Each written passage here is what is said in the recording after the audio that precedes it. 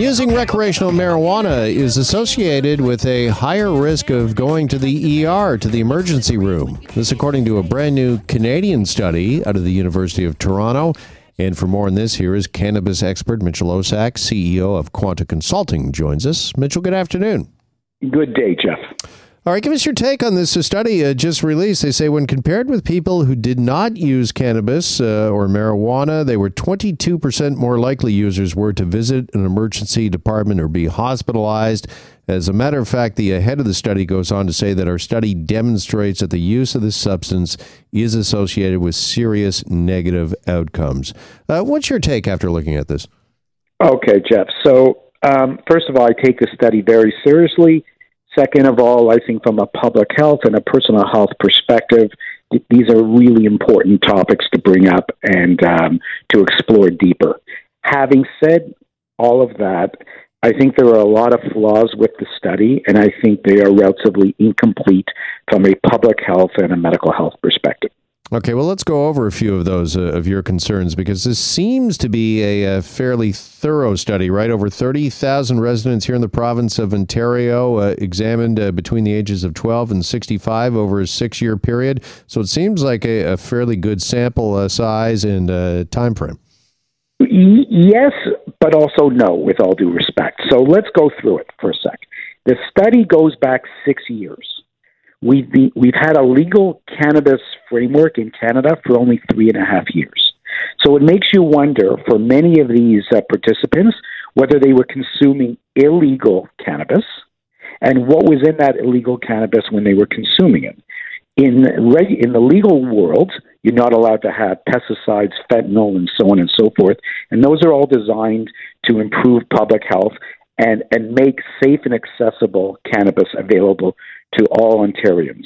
Here, you have a lot of people who probably consumed illegal cannabis, which is not available anymore, other than the black market. And number two, if you look at the age group here, you have a lot of underagers, children 12 years old, and up to adulthood. You are not allowed in Ontario to consume legal cannabis under the age of 19.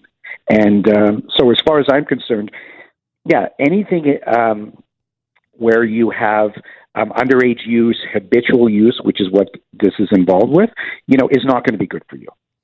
All right. I think it's important to note as well, though, that this study, Mitchell, did not factor in illicit drug use, alcohol use, tobacco smoking. It was pretty thorough in terms of just looking at those that were cannabis smokers or users. And they say that physical bodily injury was the leading cause of emergency department visits. But do we know how that compares to some of these other things I just mentioned, in particular alcohol consumption in ER visits? Well, great question. It's linked to things like, physical, accidents and so on. What we don't know is whether the cannabis caused that bodily harm, and that's why someone would go to the emergency room. You can have cannabis in your system, many days after you consumed it, and you go out and play hockey, you end up getting an injury, you show up in the emergency room, and through self-reporting, you would show up as a cannabis user, but clearly it was hockey that caused your injury and not the cannabis use. So we really don't know, cause and effect. And as you probably know in statistics, correlation of two different variables does not equal causation.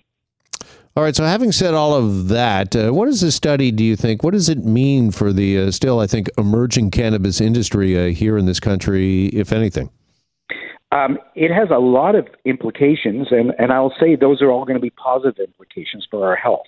Number one, the government has to move as quickly as possible to eradicate the illicit cannabis economy and move people towards cannabis, quality, safe cannabis that you get through a regulated store or online through, say, the OCS.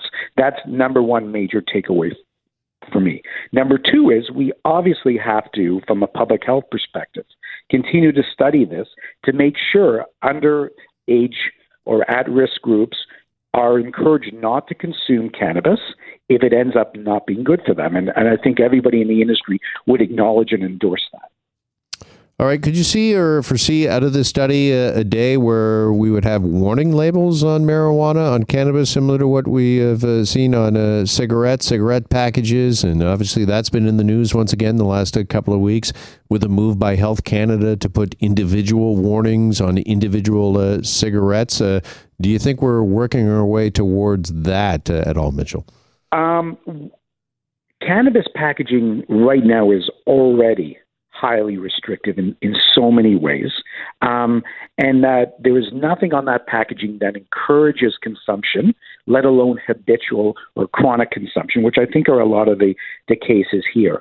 I believe personally that we would have to see more studies before I would encourage the government to put even additional warnings on the product. Getting back to the point you made about a minute ago, if you compare the number of emergency room visits and other ailments that come out of cannabis, you'll find that it pales in comparison to the effects of alcohol, not only on someone's personal health in terms of cirrhosis and heart disease and all of that, but also in terms on the impact on our healthcare system, as well as on, our families and other unfortunate people who become the unfortunate byproducts of, say, drinking and driving. All right. Mitchell, really appreciate the time and your insight as always. Thanks so much for joining us here this afternoon, and we will talk again. Be well, Jeff. Thank you.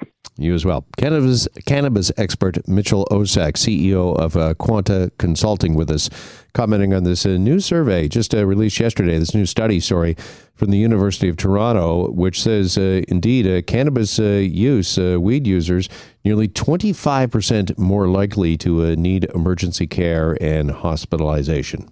Hi, it's Shauna, and I might be a bad parent because my kids think French fries are vegetables. Hey, it's Ryan, and I might be a bad parent because I went out for wings when my wife was in the hospital after giving birth. Johnny here. I might be a bad parent because in my house, the tooth fairy gives pocket change. But we're not alone. Len emailed us and said his 6-year-old daughter's Tarzan moment going from love seat to lazy boy by curtains made him more proud than any dance recital. And Andy left his 2-year-old at the rink. All right, guys, I'm sure we're not alone. Like Andy's kid. For stories and confessions like this, make sure you check out our podcast. It's called Bad Parents, and it's available wherever you get your podcasts. I left a glove at the rink.